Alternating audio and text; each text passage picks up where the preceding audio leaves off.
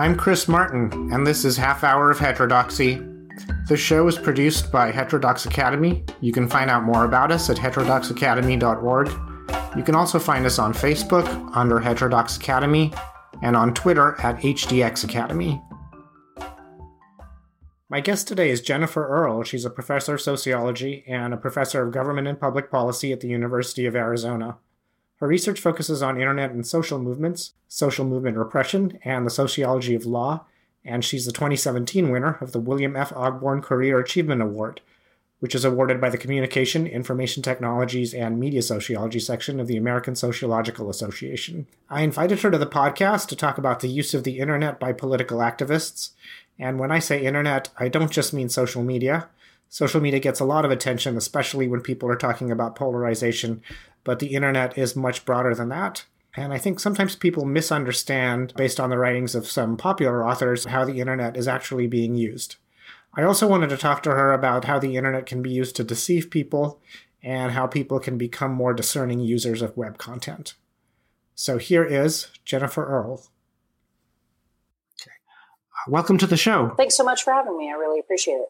I wanted to start by talking about your 2011 book, Digitally Enabled Social Change, Activism in the Internet Age. You co-authored that with Katrina Kimport.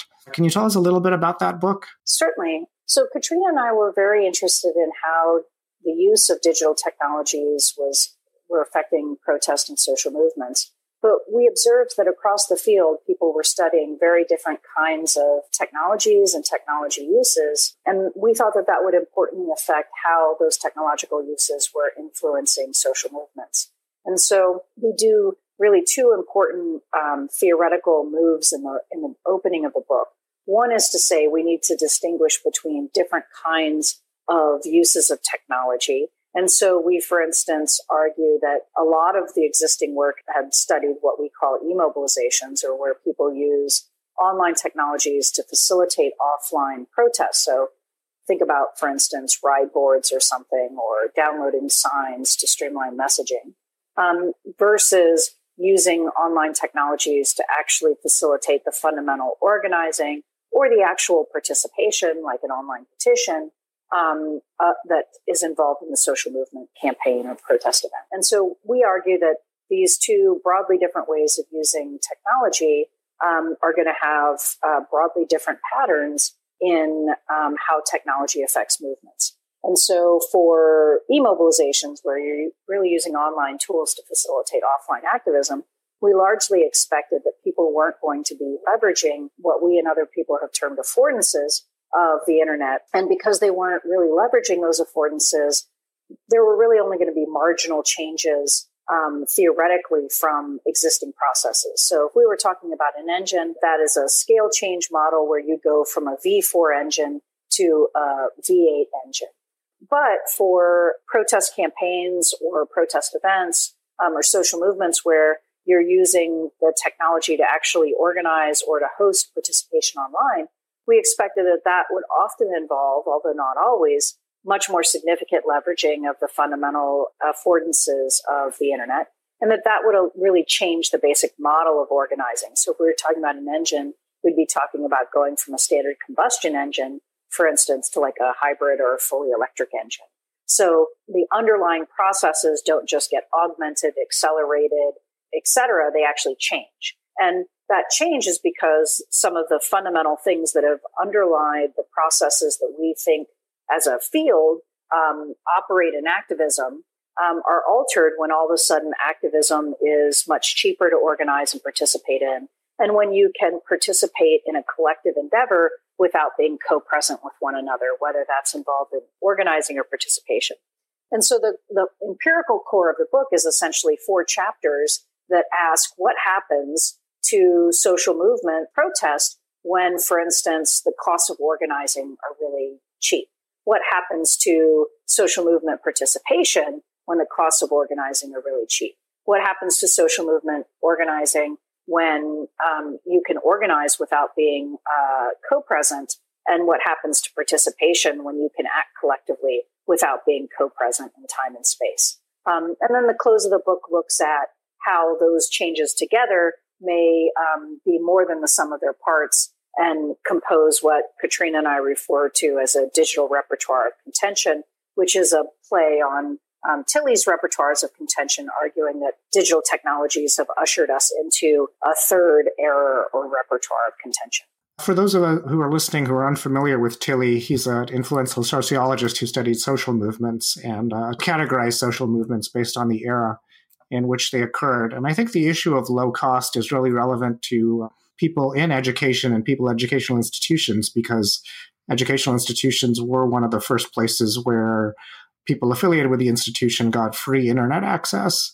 And even though when we think of the earliest years of the internet, we don't think of students using digital platforms per se to enact activism on their campus, I think that's an issue of low cost, whereas previously on campuses there was always at least some cost involved, in whether it came to printing flyers or booking a space and that sort of thing. But that brings me to another question, which is on everyone's mind now that we know that activism in the internet age is different. We're also aware that digital platforms can be used in ways that are unethical and possibly malicious, and that's a hazard that we need to figure out how to deal with. So can you talk a bit about what you've observed when it comes to unethical use of digital platforms?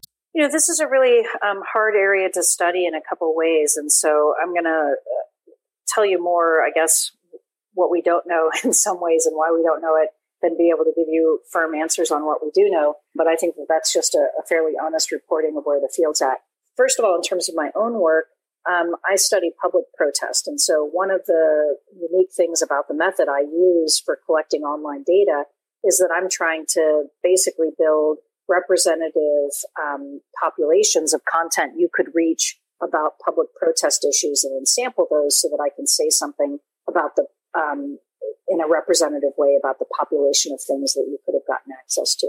And that requires me to make a simplifying assumption in my work, which is that I'm studying public protest. A lot of the malicious things that are done online, whether they involve protest, politics or not, are really done in more hidden, or often done in more hidden ways. And so it has been hard for people like me who study public protest to estimate how often those things are happening, because a lot of times they are intentionally obscured.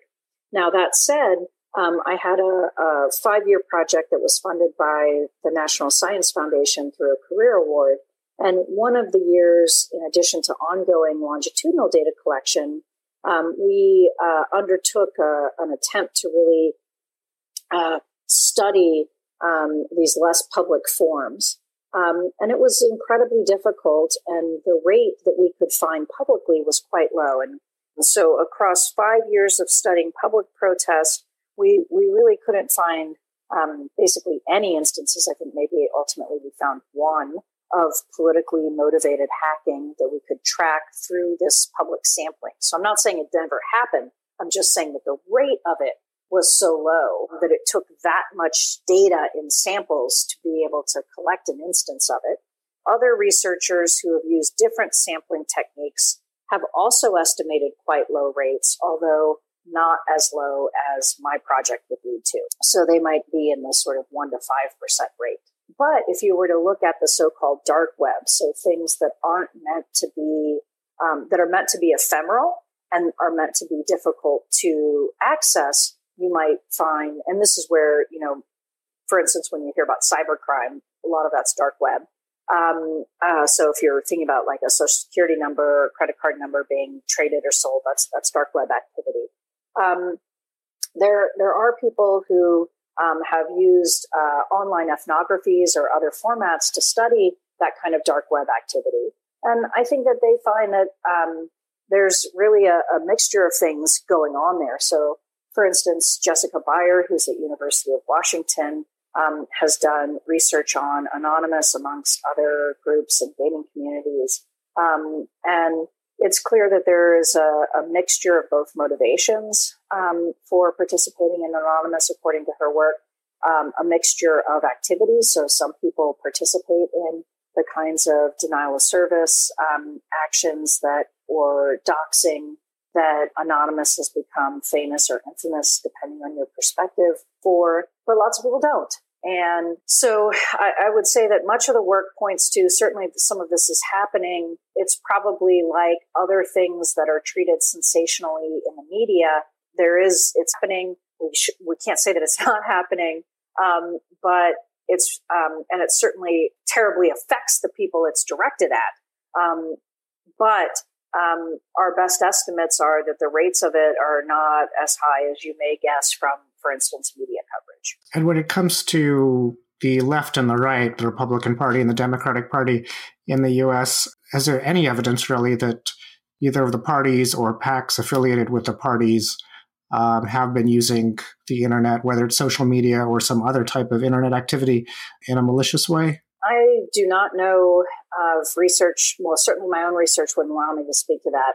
I can say that there is some interesting research by Phil Howard's team that I don't think is, he's at Oxford now. He used to be at Washington, and he's at the Oxford Internet Institute, and he's been studying the use of bots in political campaigns, and particularly Twitter bots. So, for instance, when you look at someone who's really popular online, or even someone who's only moderately popular online, a number of those followers are likely not real.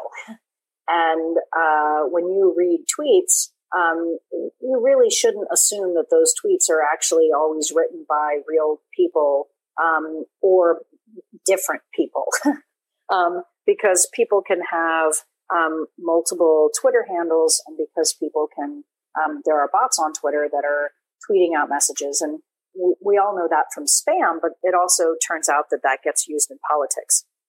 And I don't know that Phil's work, he might be somebody you're interested in having on. I don't know if Phil's work has looked at differences between Republicans and Democrats, but he has looked at the use of these bots in campaigns. And I can say that the use is quite sophisticated in some cases. So, for instance, if you have a weakness where you think that a particular constituency may be criticizing your policies, you may create bots that appear to be affiliated with that constituency who then praise you. And when the media assumes that Twitter accounts equal people, then they're going to believe and report that there is dissensus in this community about this candidate's position, as opposed to clear opposition or even clear support. And so I can say that there is interesting and important research out there about how campaigns or people supporting campaigns, because we can't necessarily prove who pays for those bots and who runs those bots. But there is interesting research out there, but I don't think that I've seen it reporting on, for instance, differences across the political spectrum. Okay, and I know we need to wrap up pretty soon, but do you have any advice for internet users, any practical advice? I guess one piece of practical advice is not to use the number of likes on a tweet as a heuristic for how popular it actually is, but any other heuristics or just tips in terms of avoiding being a target of manipulation? Well, if you're talking about sort of disinformation, which is the kind of manipulation we were just talking about, I think that one should really treat information on the web with more skepticism than we often treat it. So I think a practice that I try to use is if I read something that I'm surprised about, many people then will try to Google a confirmation of that. So they'll read X happened, and then they'll Google, did X happen? Or they'll just Google X and see what comes up. But I would recommend that you try to consider falsification too, just like in social science, so that you also try to search for negative evidence like that this didn't happen. So you might Google X isn't true or X is a myth. Now, certainly sometimes that's going to get you to places where probably X was true. So one of the things that we know, for instance, about Holocaust denial is that Holocaust denial plays on that kind of format of question to bring people into Holocaust denial websites. So I'm not saying that you should trust falsification on the web 100% of the time either, but I think having a healthy skepticism about what you read, even if it's sent to you by someone you trust, because you don't know what their vetting procedures are. Also, there are lots of great online sites that help fact check different popular stories. And I would encourage people to try to search those sites in order to try to verify or disconfirm information. That sounds like useful advice. I know Snopes is a site that a lot of people use, but I think being aware that searching for whether disinformation is true might actually lead you to sites saying that it's true is interesting. So I know we need to wrap up, but do you have any closing thoughts? Well, I'd like to thank you very much for having me on, and also just encourage people to think about online protest as something that is increasingly affecting protest movements. And I think one of the things you haven't asked me about that I usually get asked about and so like to try to talk about is that a lot of times people will sort of downplay or denigrate online forms of protest like online petitions, et cetera, where people can actually participate online. And oftentimes that's done out of a belief that they're not very effective or that it's not really a protest or a meaningful protest if you're not doing something like putting your body on the line or taking risks, et cetera. But I want to point out to your listeners that research shows that just like offline protest is only sometimes effective, and is sometimes effective, we really could ask the same question about online forms of protest like online petitions. Sometimes it's incredibly effective, sometimes it's not. And the questions that we really need to be asking about the effectiveness of digital protest are actually very similar to the questions that we should be asking about non-digital protest. And it turns out that I think we'll find that the answers, that they sometimes work and that the real hard work of protest scholars in terms of consequences is to understand what those circumstances are, is actually common to offline and online protest. Well, thanks for being on the show. Once again, your book is Digitally Enabled Social Change, Activism in the Internet Age. It's available on Kindle, paperback, and hardback on Amazon and elsewhere. So thanks for being on the show. Thanks so much for having me.